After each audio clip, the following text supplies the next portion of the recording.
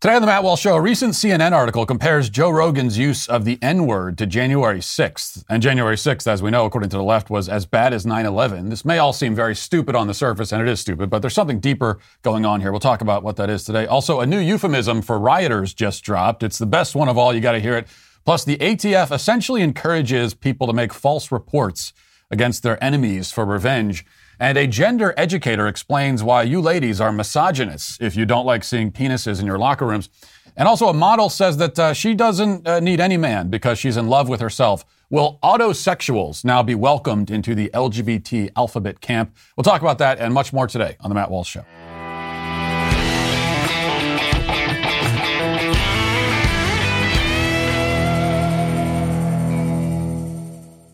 You know, the thing that really defines a room, especially your living room, is the couch. I mean, that's what the room is there for. And that's why you got to make sure you get the best couch, the best sofa possible. If you've been listening to the show for a while, you've probably heard me talk about my Helix mattress. Helix has left the bedroom, though, and they've started making sofas. They just launched a new company called Allform, and they're already making the best sofas we've ever seen. So what makes an Allform sofa really cool? For starters, it's the easiest way that you can customize a sofa using premium materials and at a fraction of the cost of traditional stores. You can pick your fabric. It's spill, stain, and scratch resistant as well. Then you could pick the color of the sofa, the color of the legs, sofa size, the shape to make sure it's perfect for you and your home. Usually to get a customized furniture, customized couch, it's going to cost you an arm and a leg, but that's not the case here. They've got armchairs and love seats all the way up to an 8-seat sectional, so there's something for everyone. And you can always start small and buy more seats later on if you want your Allform sofa to grow and change with you when you move. Allform sofas are also delivered directly to your door. In the past, if you wanted to order a sofa, you would need to hire someone to come and assemble it in your home and break your back trying to put it together yourself. But if getting a sofa without trying it in store sounds a little risky, you don't need to worry. You get 100 days to decide if you want to keep it. That's more than 3 months. And if you don't love it, they'll pick it up for free and give you a full refund.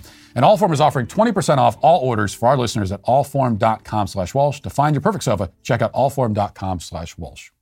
One conspiracy theory that I subscribe to is that corporate media headlines are created by the use of some sort of random current event buzzword generator. And I'm beginning to think that journalists and news anchors themselves personally are created in a laboratory through a similar process. And this theory was further legitimized over the weekend when CNN published an article with the following headline: Joe Rogan's use of the N-word is another January 6th moment. Now, this would have been the perfect headline if only they'd found a way to jam a climate change reference in there as well. As it stands, I have to grade it an 8 out of 10. Pretty solid work, though. CNN was embarrassed by the mockery that followed, and they soon changed the headline to, "Why Shrugging Off Joe Rogan's Use of the N-word is So Dangerous." Yes, it is quite dangerous to shrug at a word. The most dangerous kind of shrug of all, in fact. But this headline is still very stupid. Sadly, it lacks the comedic punch of the first headline. Sequels rarely live up to the originals, especially in the comedy genre. But the article itself remained unchanged. And it's worth reading some of this. Here's what it says. The podcaster Joe Rogan did not join a mob that forced lawmakers to flee for their lives. He never carried a Confederate flag out inside the U.S. Capitol Rotunda. No one died trying to stop him from using the N-word. But what Joe Rogan and those that defend him have done since clips of him using the N-word surfaced on social media is arguably just as dangerous as what a mob did when they stormed the U.S. Capitol on January 6th last year. Of course, by the way, nobody died trying to stop the Capitol rioters either, but who has time for such minor details? Things like the truth, who has time for that? Nobody does. It continues, Rogan breached a civic norm that has held together since World War II. It's an unspoken agreement that we would never return to the kind of country we used to be. That agreement revolved around this simple rule. A white person would never be able to publicly use the N-word again and not pay a price. Rogan has so far paid no steep professional price for using a racial slur that's been called the nuclear bomb of racial slurs. It may even boost his career. That's what some say happened to another white entertainer who was recently caught using the word. It's a sign of how desensitized we've become to the rising levels of violence, rhetorical and physical, in our country that Rogan's slur was treated as the latest racial outrage of the week. But once we allow a white public figure to repeatedly use the foulest racial epithet in the English language without experiencing any form of punishment, we become a different country. We accept the mainstreaming of a form of political violence that's as dangerous as a January 6th attack. Now, it's hard to know where to begin. First, we have the casual way that words and physical violence are equated. Rhetorical violence, as the author puts it. It may be hard for those of us raised on the sticks and stones may break my bones philosophy to understand how any adult person, especially a man, and I think this article was written by an alleged man, could actually claim with any kind of straight face that a word has done violence to him. But what you have to understand is that we live in the age of psychological man, where a person's emotional and psychological comfort is considered to be the number one priority. Emotions, they're not just on par with physical well-being, but actually they're prioritized over it. This is why, for example, a person who feels distraught over their body, their biological identity, is encouraged to mutilate their body for the sake of their psychological self-identity, rather than working to change their psychological self-identity to better comport with their bodies. Your psychological self-identity, your emotional well-being, that is the number one most important thing. In this context, you see how a word or idea or opinion or joke which causes emotional discomfort becomes an even worse form of violence than a bullet to your head or a blade to your stomach. But there's something else going on here too. He says that there's a social contract, a social norm that we've all agreed to, which declares that a white person can never say this certain word in any context. Last night, singer India Arie was on The Daily Show, continuing her campaign against Joe Rogan, and she made a similar point. Listen. When you know you're doing it, and like you said in your monologue, if a person keeps doing it, is that when we call them a racist? So if you know you're doing it and you keep doing it, I would say that is a racist. And so for me, when I think about, I want to be nice. I was going to say this name that I'm tired of saying, but for me, when I think about Joe Rogan, I think that he is being consciously racist.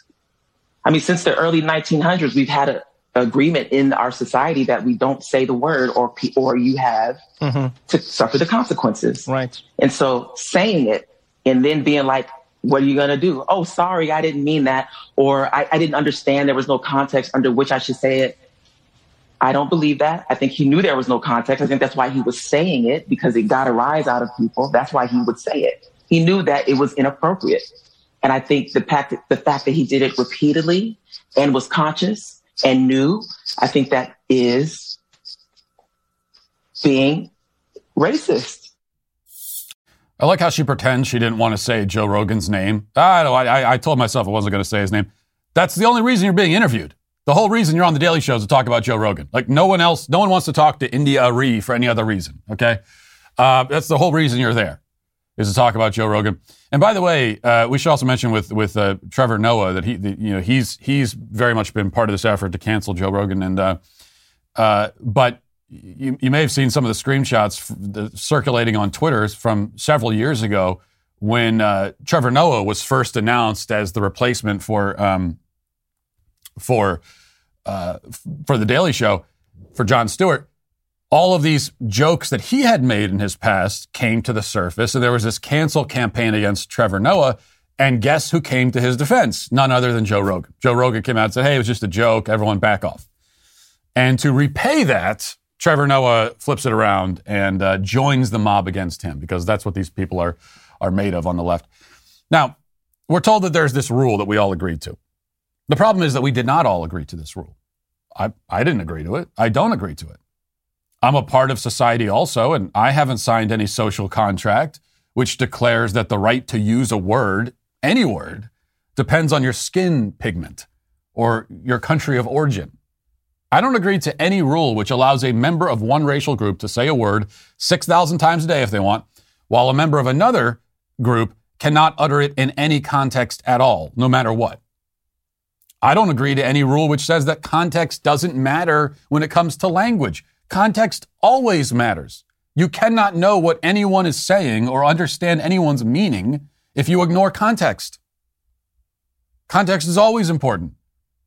In fact, she contradicts herself in what she's saying right there, because she says, he used the word that he knew was offensive, and he said it because he was trying to get a rise out of people.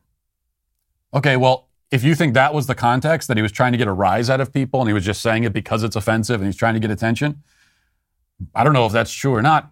But if that's true, that means it's not racist.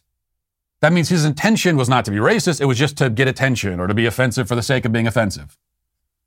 Now, you can say what you want about someone doing that, but it's not racist. That's the motivation, according to you.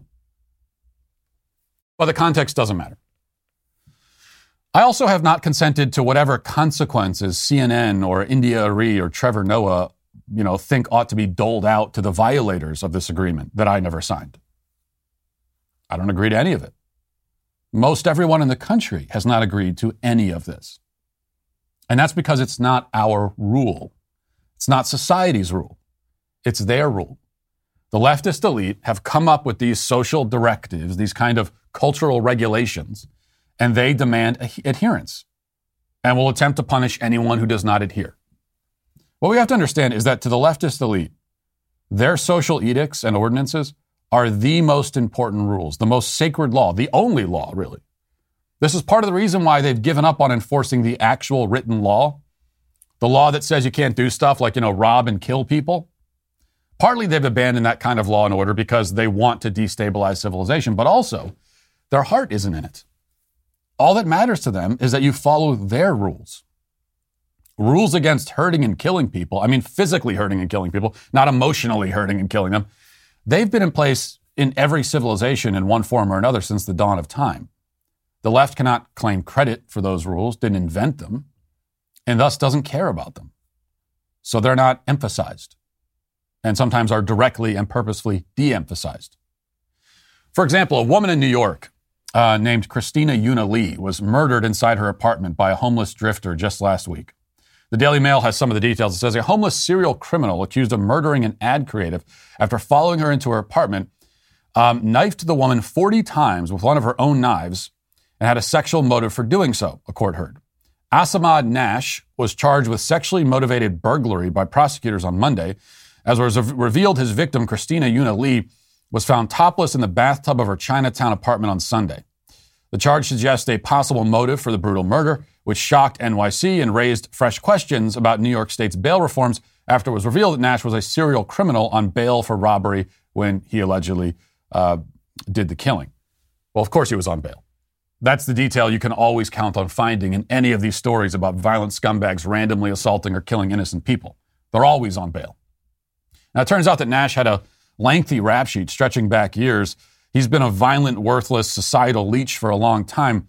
But here are the highlights from just the past year.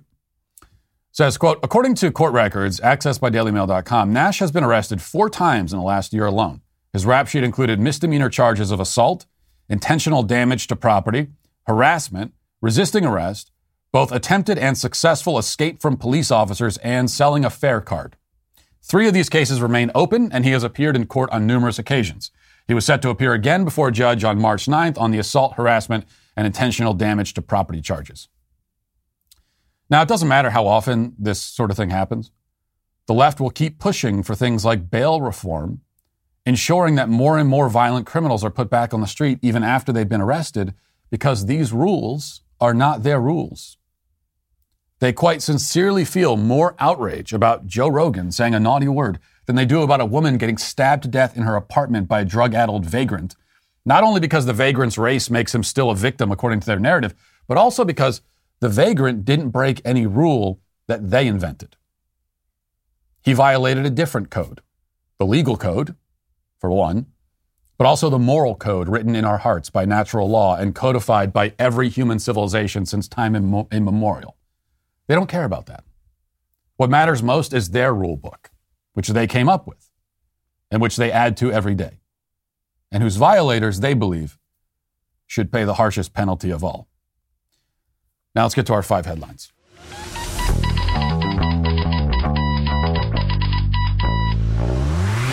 Did you know that right now you could be paying a lot less for your home? It's true, and it really isn't that difficult to make it happen. Mortgage rates are still incredibly low, and chances are you can benefit. I'm telling you, this is your chance to save hundreds, maybe even up to $1,000 a month. You've just got to call American Financing, America's home for home loans. Take advantage of a free mortgage review and learn about custom loans that can save you big money. No pressure, no obligation, no upfront or hidden fees. You decide what's best for your budget, and their salary-based mortgage consultants, they're going to help make it happen as well. It really is that easy. And if you start soon, you could skip up to 2 payments to begin with, saving money that way as well.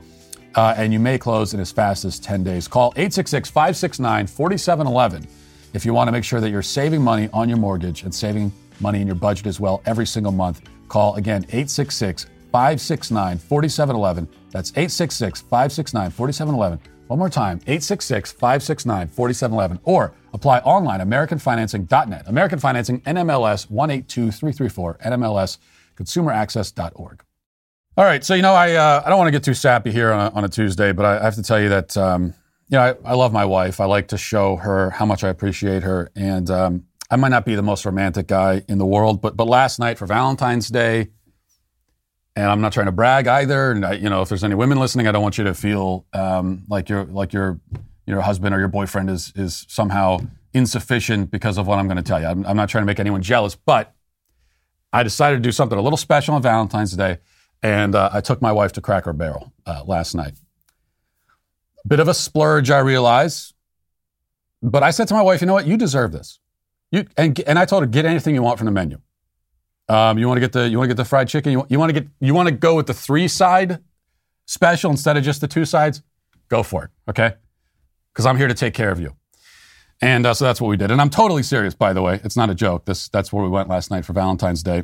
We had the kids with us, so we couldn't find a babysitter. So what are you going to do? You're going to try to go to a nice, fancy, candle-lit dinner when you've got 4 kids with you? It's impossible. So we went to Cracker Barrel. My wife had to leave mid-meal also to change our daughter's diaper because she pooped in her diaper. And I couldn't do that because I don't know how to change diapers, so she just had to do it.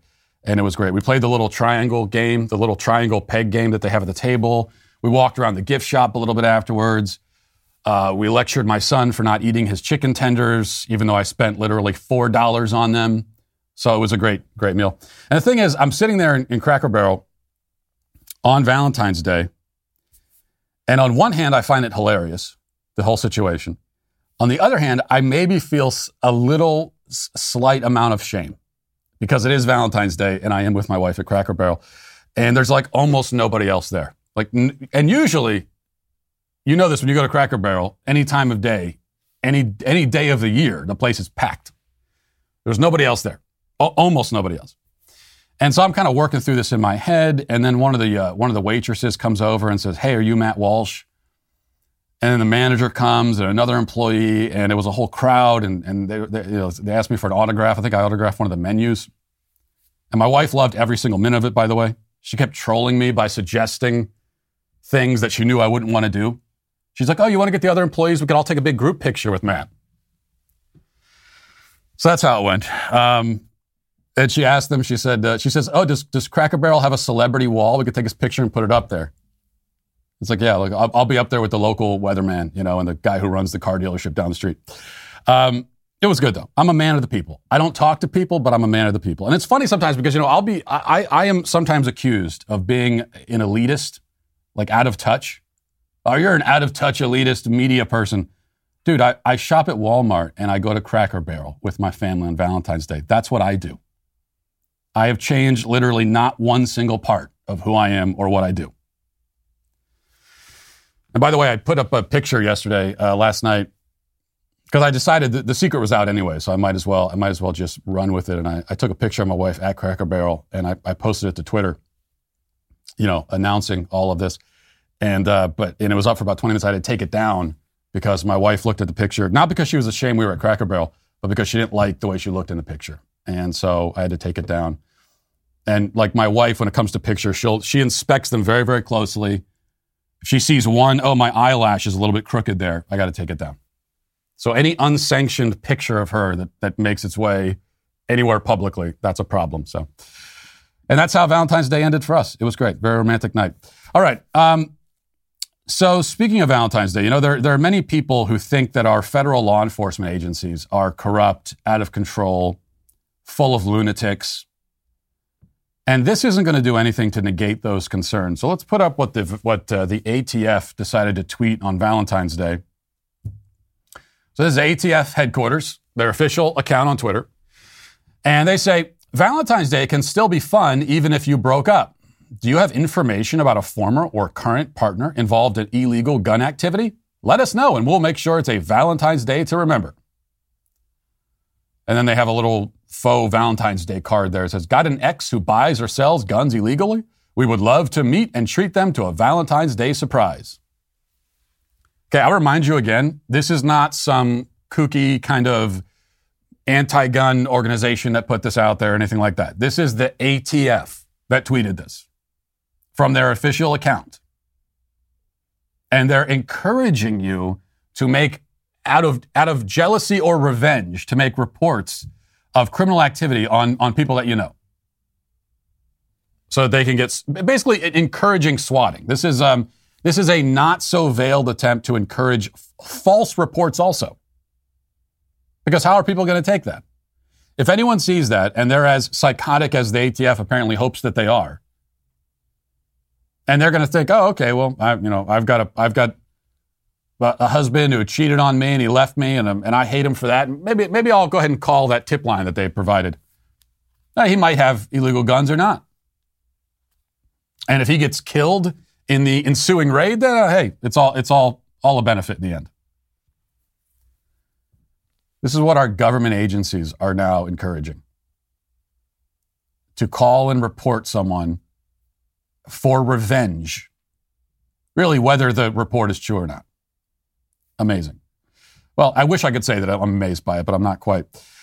Here's another thing that's not amazing, but it is great in its own way. After the Super Bowl win in Los Angeles, people, of course, started rioting.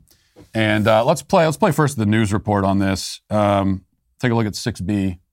Take a look at this. This is downtown LA where Super Bowl victory celebrations have gotten out of hand. And KCO 9's Desmond Shaw is live overhead in Sky 9. And I believe that's a Metro bus, Desmond, and people are climbing on top of it. What's going on there?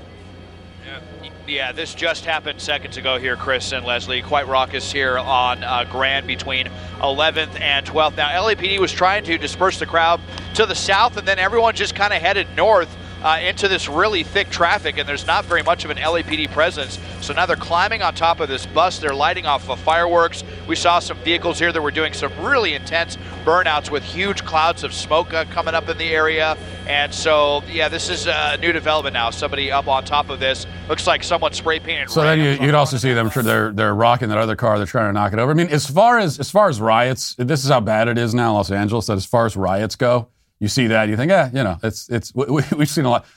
I'm not sure it makes it into the top 20. And there is this. I will never understand. I don't understand the inclination to riot at all.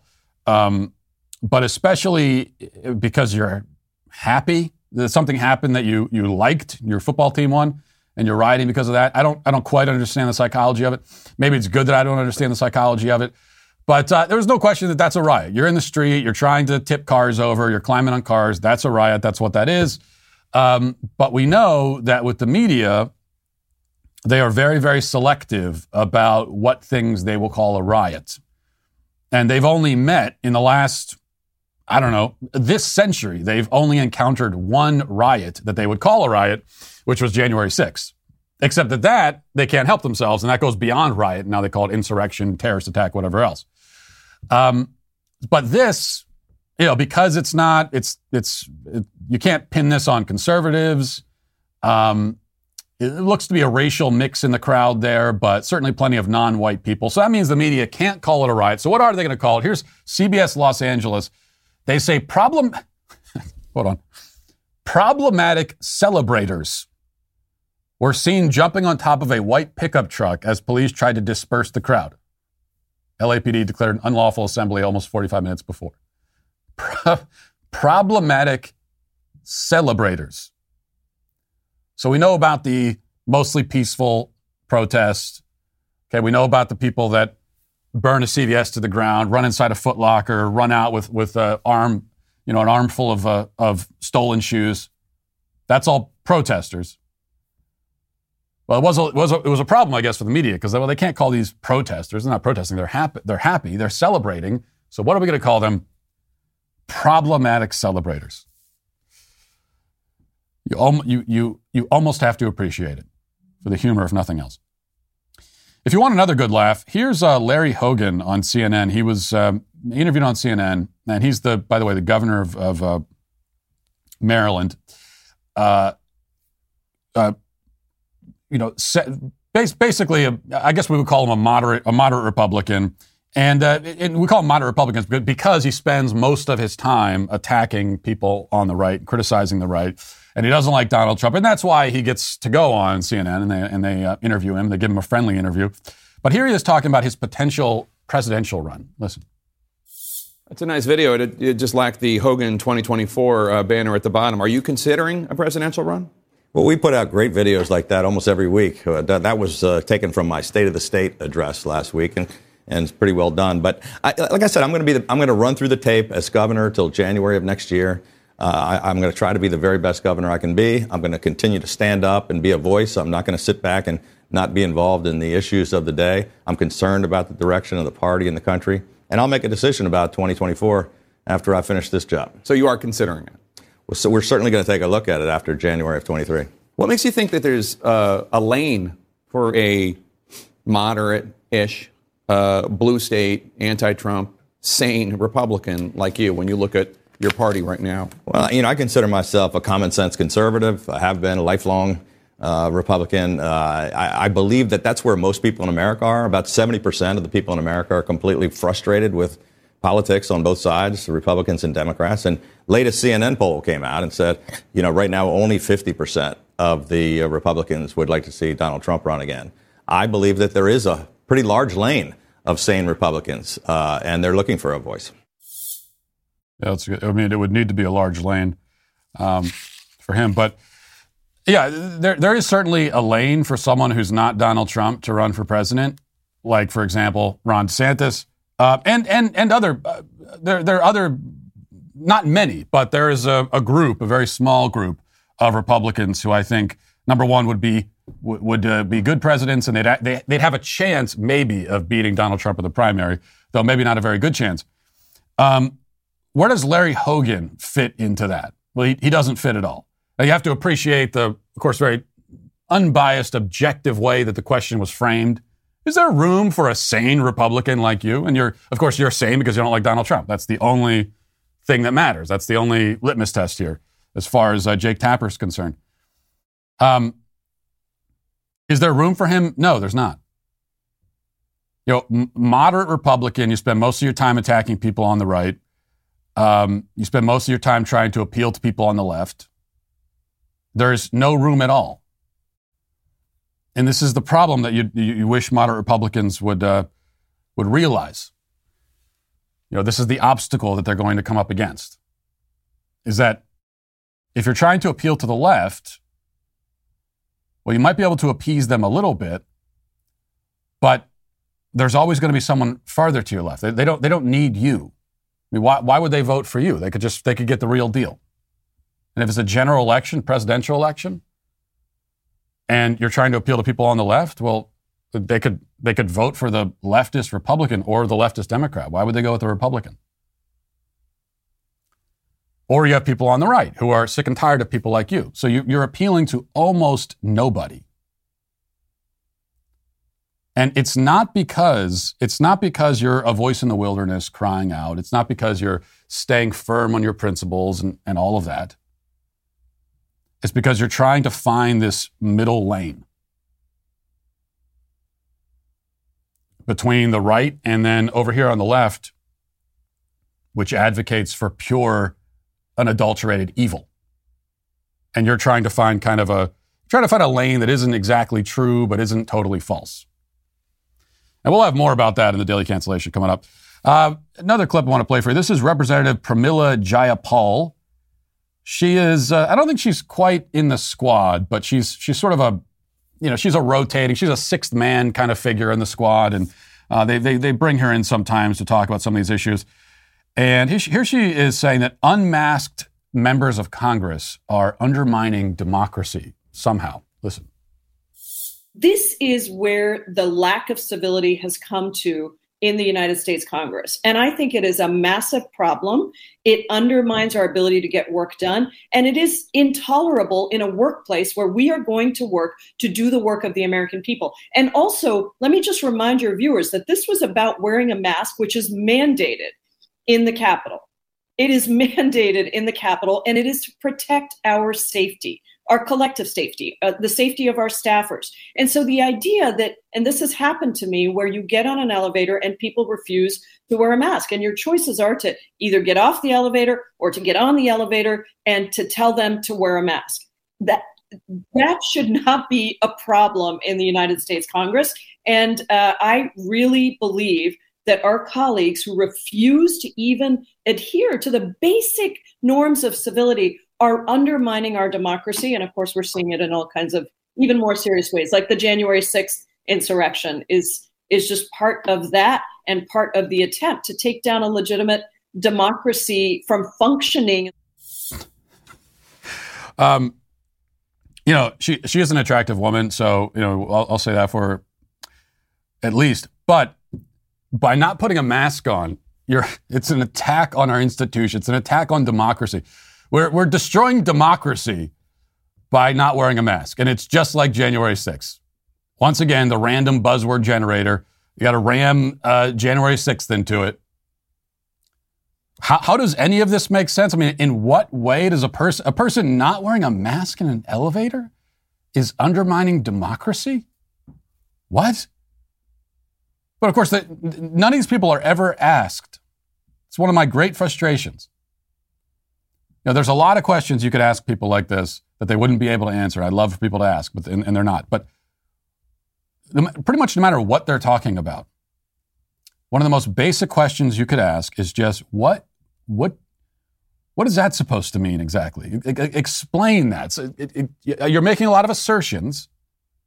So I heard all of your assertions that a person not wearing a mask in an elevator is undermining democracy. Explain what you mean by that exactly. Can you go into greater detail? And they're never asked to do that because the person conducting the interview knows that they wouldn't be able to explain it. These are just bald assertions. Just like these people are cannons projecting assertions, shooting assertions all over the place. And but you can never stop and pick any one of them up and say, well, what was this again? What did you mean by this? Because they won't be able to explain it because it's total nonsense. All right, this is from a really important story here from the New York Post. It says a model has claimed that she doesn't need a boyfriend because she's so in love with herself. Luana Sandian said that she is autosexual, which is a self-love relationship that can go beyond the erotic sphere. The divorced model adds that she doesn't need a boyfriend to experience sexual pleasure and revealed that she will even be happy enjoying Valentine's Day alone. She says, being autosexual, as I see it, is along the same lines as being an independent person. Luana claimed that she's not thinking about having a relationship with someone else at the moment. She continued, I found myself single. It's the best thing a woman can do for herself. And she explains what autosexuality is. She says, it means I'm attracted to myself. I always felt that way. I just didn't know there was a name for it. And then she continues, and this was interesting. It's nice to know I'm not crazy or a massive narcissist. It's something real that a lot of people experience. It was very important to find out that I'm not alone. As sexy as that may sound, and it is, it's kind of self-love on steroids. There was always a part of me that thought it was weird, so it's nice to have this statement that it's normal.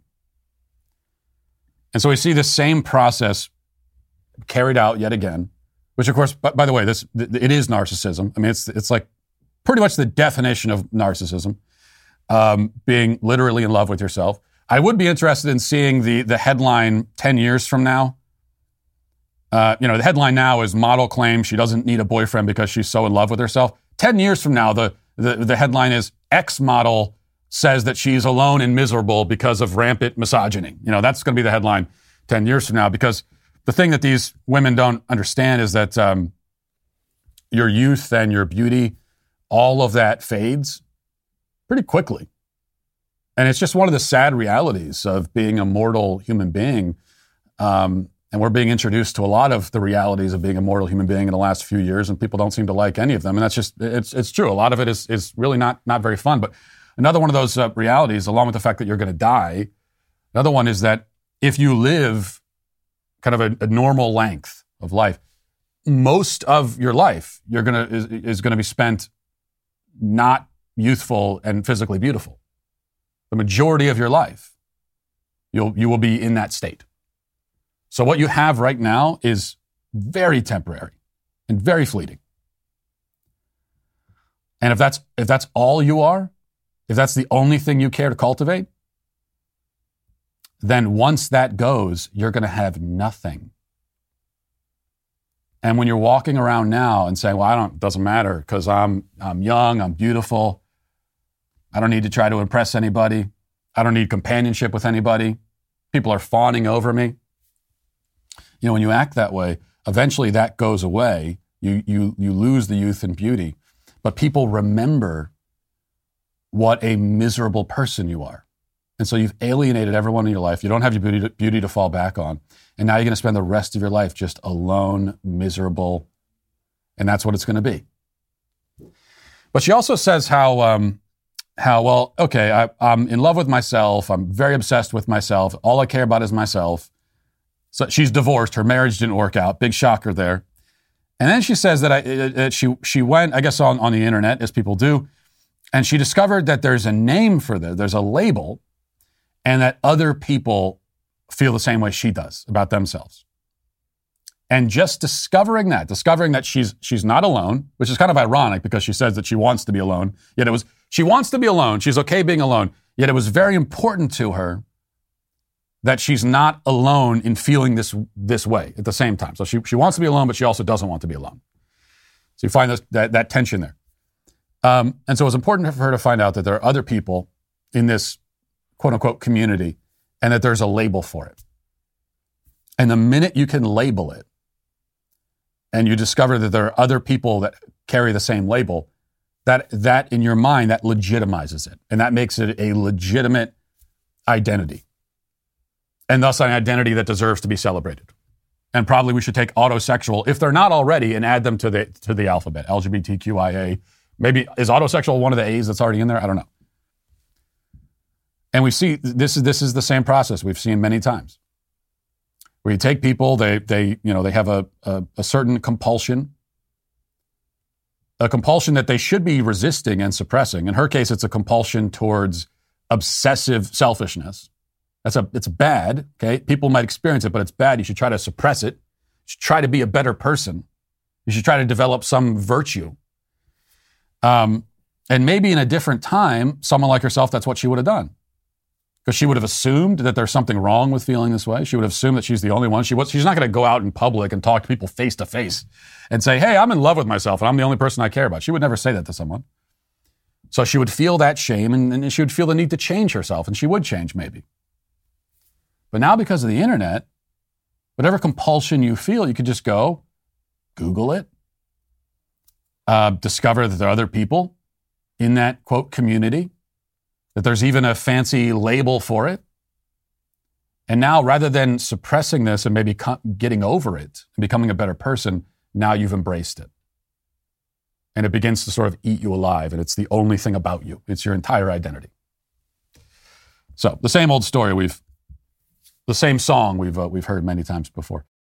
40 years ago, Ronald Reagan saw massive inflation unlike anything the country had ever seen before until today. In Reagan's own words, inflation is as violent as a mugger, as frightening as an armed robber, and as deadly as a hitman.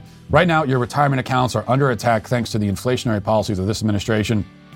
If you've not yet called Birch Gold, the only people I trust to help you diversify your 401ks and IRAs into gold, then you're missing the boat.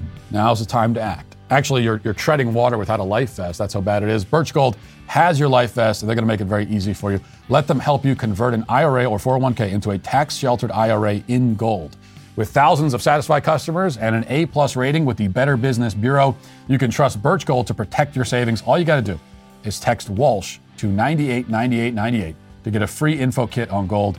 Reagan knew better than anyone that the biggest threat to our wealth and what it was is inflation, and you can protect your wealth now. All you got to do is text Walsh to 989898 to get your free info kit now.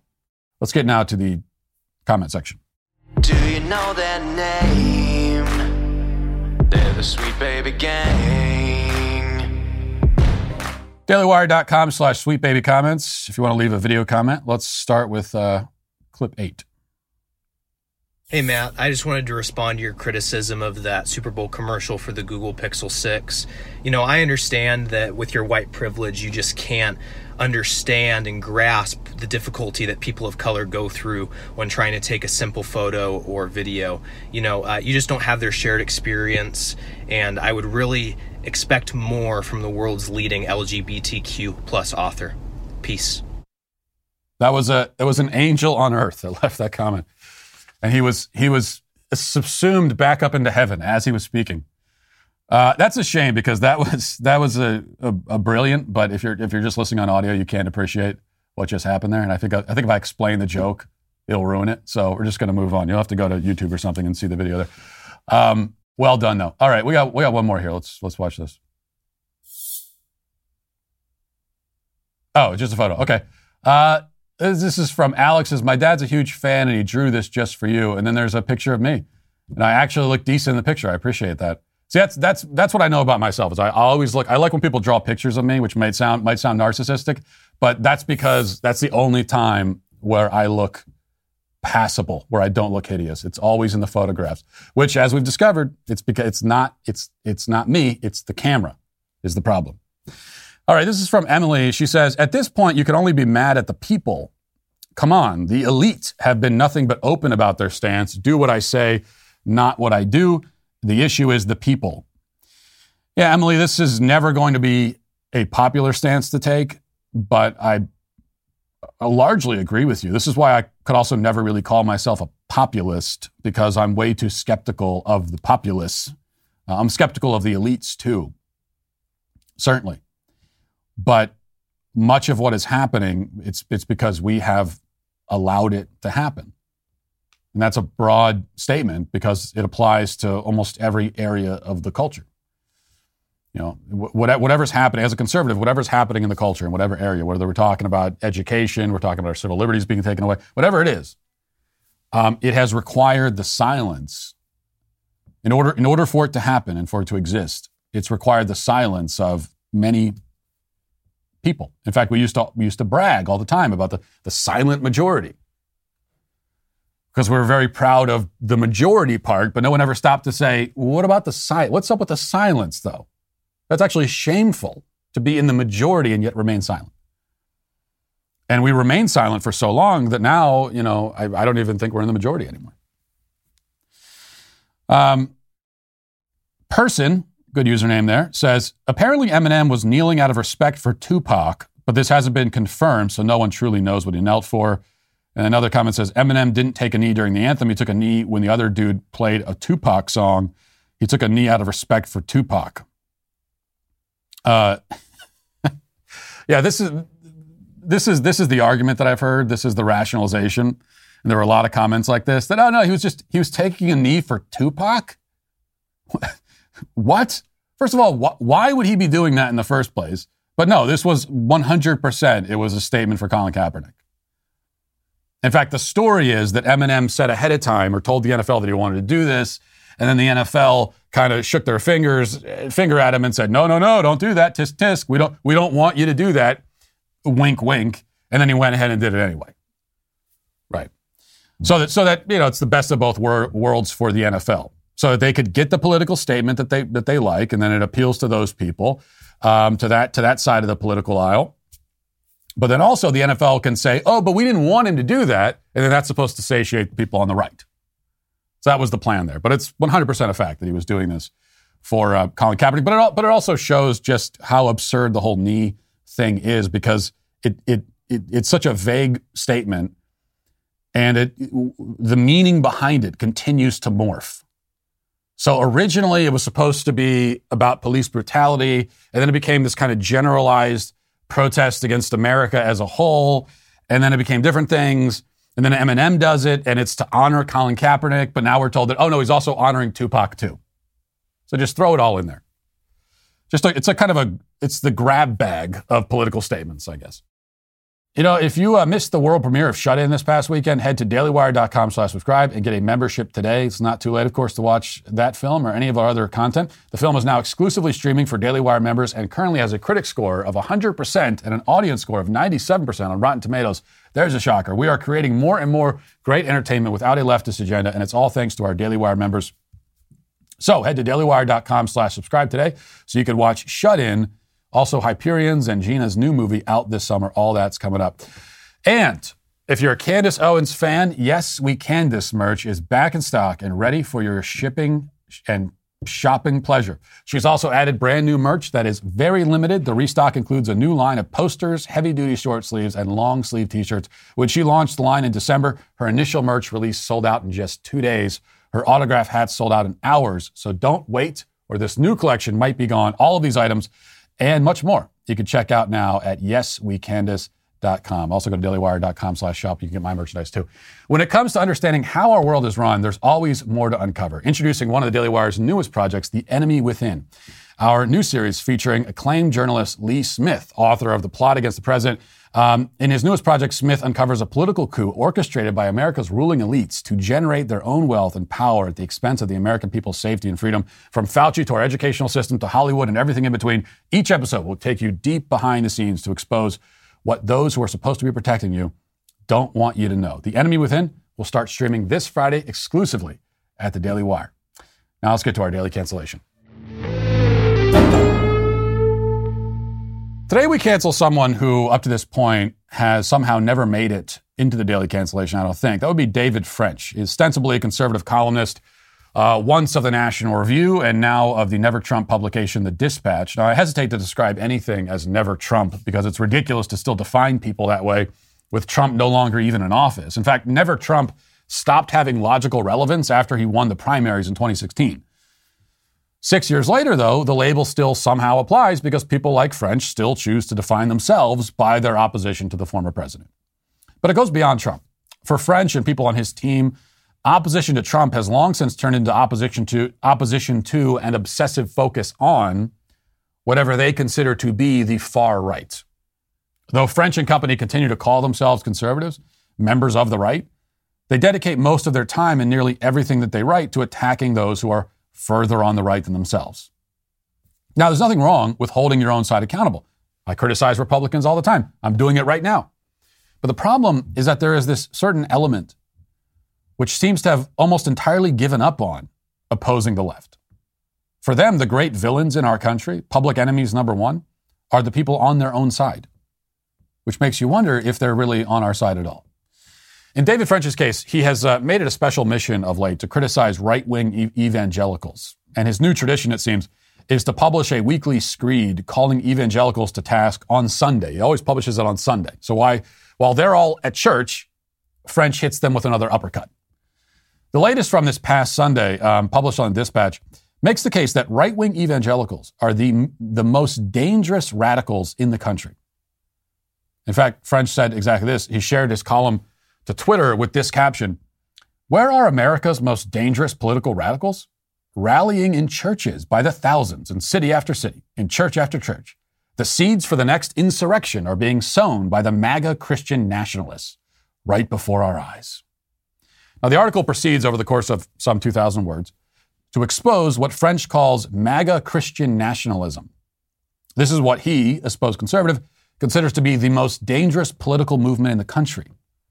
He talks about the groups of evangelicals who remain steadfastly loyal to Donald Trump.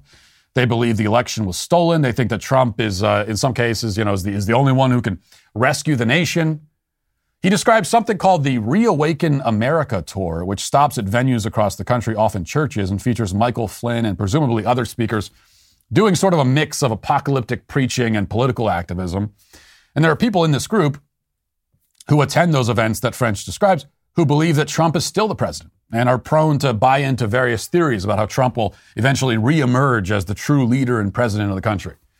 Those claims were a lot more popular in the first 8 months of the Biden administration, propagated by people like Sidney Powell and Lin Wood. They seem to have died away a little bit. But still, this is the kind of thing we're talking about, and which French has set his sights on and considers to be one of the great crises we face as a society and the most dangerous threat. Now, I agree with David French that a lot of this stuff is pretty weird. I also don't think that Donald Trump is our savior or ever was. I don't think that any man is our savior, especially not Donald Trump. I don't think he's the answer in 2024. I think it's time to move on from him and start looking at guys like DeSantis. Though even with DeSantis, I hope that he never develops the kind of cult of personality that Trump had, and in some cases still has, around himself. I think we should retain a healthy skepticism towards all politicians. But the idea that any of this represents some great existential threat to the United States is laughable. And the claim that devoted Trump fans are the most dangerous political radicals in the country is not only wrong, but reprehensible. It's the kind of thing that only a very stupid person could possibly believe. And David French is not stupid. If he's not stupid, that means that he is, as a Christian himself, choosing to make fellow Christians into the targets, into sort of human shields, to cover for the people who are truly the most dangerous. And who are those people? Well, the worst thing that MAGA Christian nationalists, as French calls them, ever did was January 6th. And that was not an insurrection or the worst day in American history or anything close to either of those, but it was bad and it was stupid. It was a riot. And there really is no context where a riot is ever a smart strategy or the right thing to do, especially not a riot at the Capitol. But let's flip it over now to the other side and ask the same sort of question. What's the worst thing that leftist radicals have ever done? Well, they have, for one thing, facilitated and funded the slaughter of 60 million human children since Roe v. Wade. I would think that already puts them in a league far beyond the idiots who took an unsanctioned tour of the Capitol building. Does David French not believe that the 60 million babies who were killed, who've been killed, are legitimate human beings? He says he's pro-life. If he is, then he must believe that they're human beings. And if he does, then he cannot possibly think that MAGA people are more dangerous than those who are carrying out the mass slaughter of infants. And it doesn't end there. What else have leftist radicals done? They've waged an all-out assault on law and order. They've intentionally plunged our cities into anarchy and violence. They've fomented not just one instance of rioting, but an entire summer of it. And they've excused and encouraged the endemic looting that now happens in many of these same cities. They've torn down statues and monuments. They've tried to rewrite history. They've lied repeatedly about the issue of police brutality, intentionally putting cops in harm's way, getting many of them killed. They've embedded radical gender ideology into our school system. They've indoctrinated millions of kids into it. They've sent millions of kids plummeting into confusion and internal chaos. So they're agents of chaos both externally and internally. They chemically castrate little boys. They chop the breasts off of 15-year-old girls. They mutilate and destroy and kill. They prey on the most vulnerable. We haven't even talked about how they've used COVID to erase our civil liberties, or how they use blackmail and intimidation and the mob to silence and shame anyone who criticizes their agenda. They also use outright lies and slander. For example, as it happens, right now as we speak, leftists are photoshopping fake tweets and posting them to Twitter, claiming that I wrote them. This has happened more than once, and not just small accounts spreading these tweets either. It's a coordinated effort to smear and silence me. This is what they do. This is who we're dealing with. The most dangerous? I mean, there's no contest, I should say. There are some weirdos on the right. There are also gullible people who unfortunately get suckered by con artists like Lin Wood and his ilk. But gullible people and weird people exist everywhere. That's not why our civilization is imploding.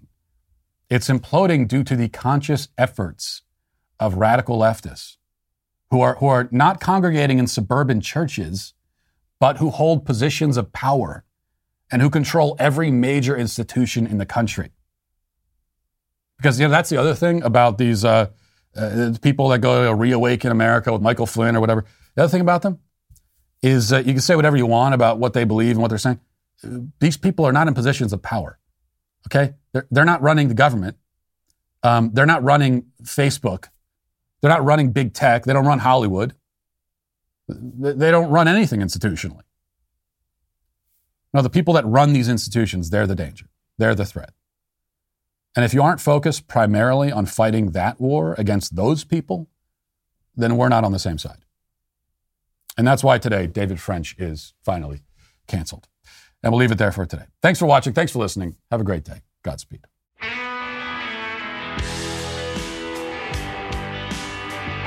Well, if you enjoyed this episode, don't forget to subscribe. And if you want to help spread the word, please give us a 5-star review. Also, tell your friends to subscribe as well.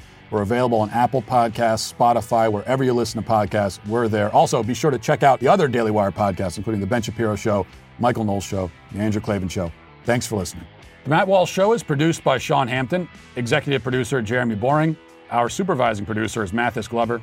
Our technical director is Austin Stevens. Production manager Pavel Vodowski. The show is edited by Robbie Dantzler. Our audio is mixed by Mike Coromina. Hair and makeup is done by Cherokee Hart. And our production coordinator is McKenna Waters. The Matt Walsh Show is a Daily Wire production. Copyright Daily Wire 2022. Justin Trudeau suspends civil liberties in Canada to stop the Freedom Convoy. Washington, D.C. lifts its draconian vaccine mandate. And the New York Times gets away with defaming Sarah Palin. Check it out on The Michael Knowles Show. This show is brought to you by Helix Sleep. Sleep, especially as you get older, is so critical, but no two people sleep alike. That's why Helix offers several different mattress models, each designed for specific sleep positions and preferences. Go to helixsleep.com/dailywire and take their sleep quiz to find the mattress made for you. Whether you're a side sleeper, a stomach sleeper, a hot sleeper, or a cold sleeper, Helix has just the mattress for you. I took the Helix sleep quiz and was matched with a Helix Midnight mattress because I wanted a medium firmness and I sleep on my side. I am sleeping so much better on my new mattress. Don't want to take my word for it? Well, Helix has been awarded the #1 mattress picked by GQ and Wired magazine. It's even recommended by multiple leading chiropractors and doctors of sleep medicine as a go-to solution for improving your sleep. Take the quiz and order the perfect mattress right to your door, shipped for free. It's so quick and fun to unbox, and you won't believe how well you'll sleep. All Helix mattresses come with a 100-night trial and a 10 or 15-year warranty. Helix even offers financing options and flexible payment plans. A great night's sleep is never far away. Helix is offering 20% off all mattress orders and a free bedroom bundle for our listeners. Go to helixsleep.com/dailywire and use code HelixPartner20. This is their best offer yet, and it won't last long. That's helixsleep.com/dailywire, code HelixPartner20.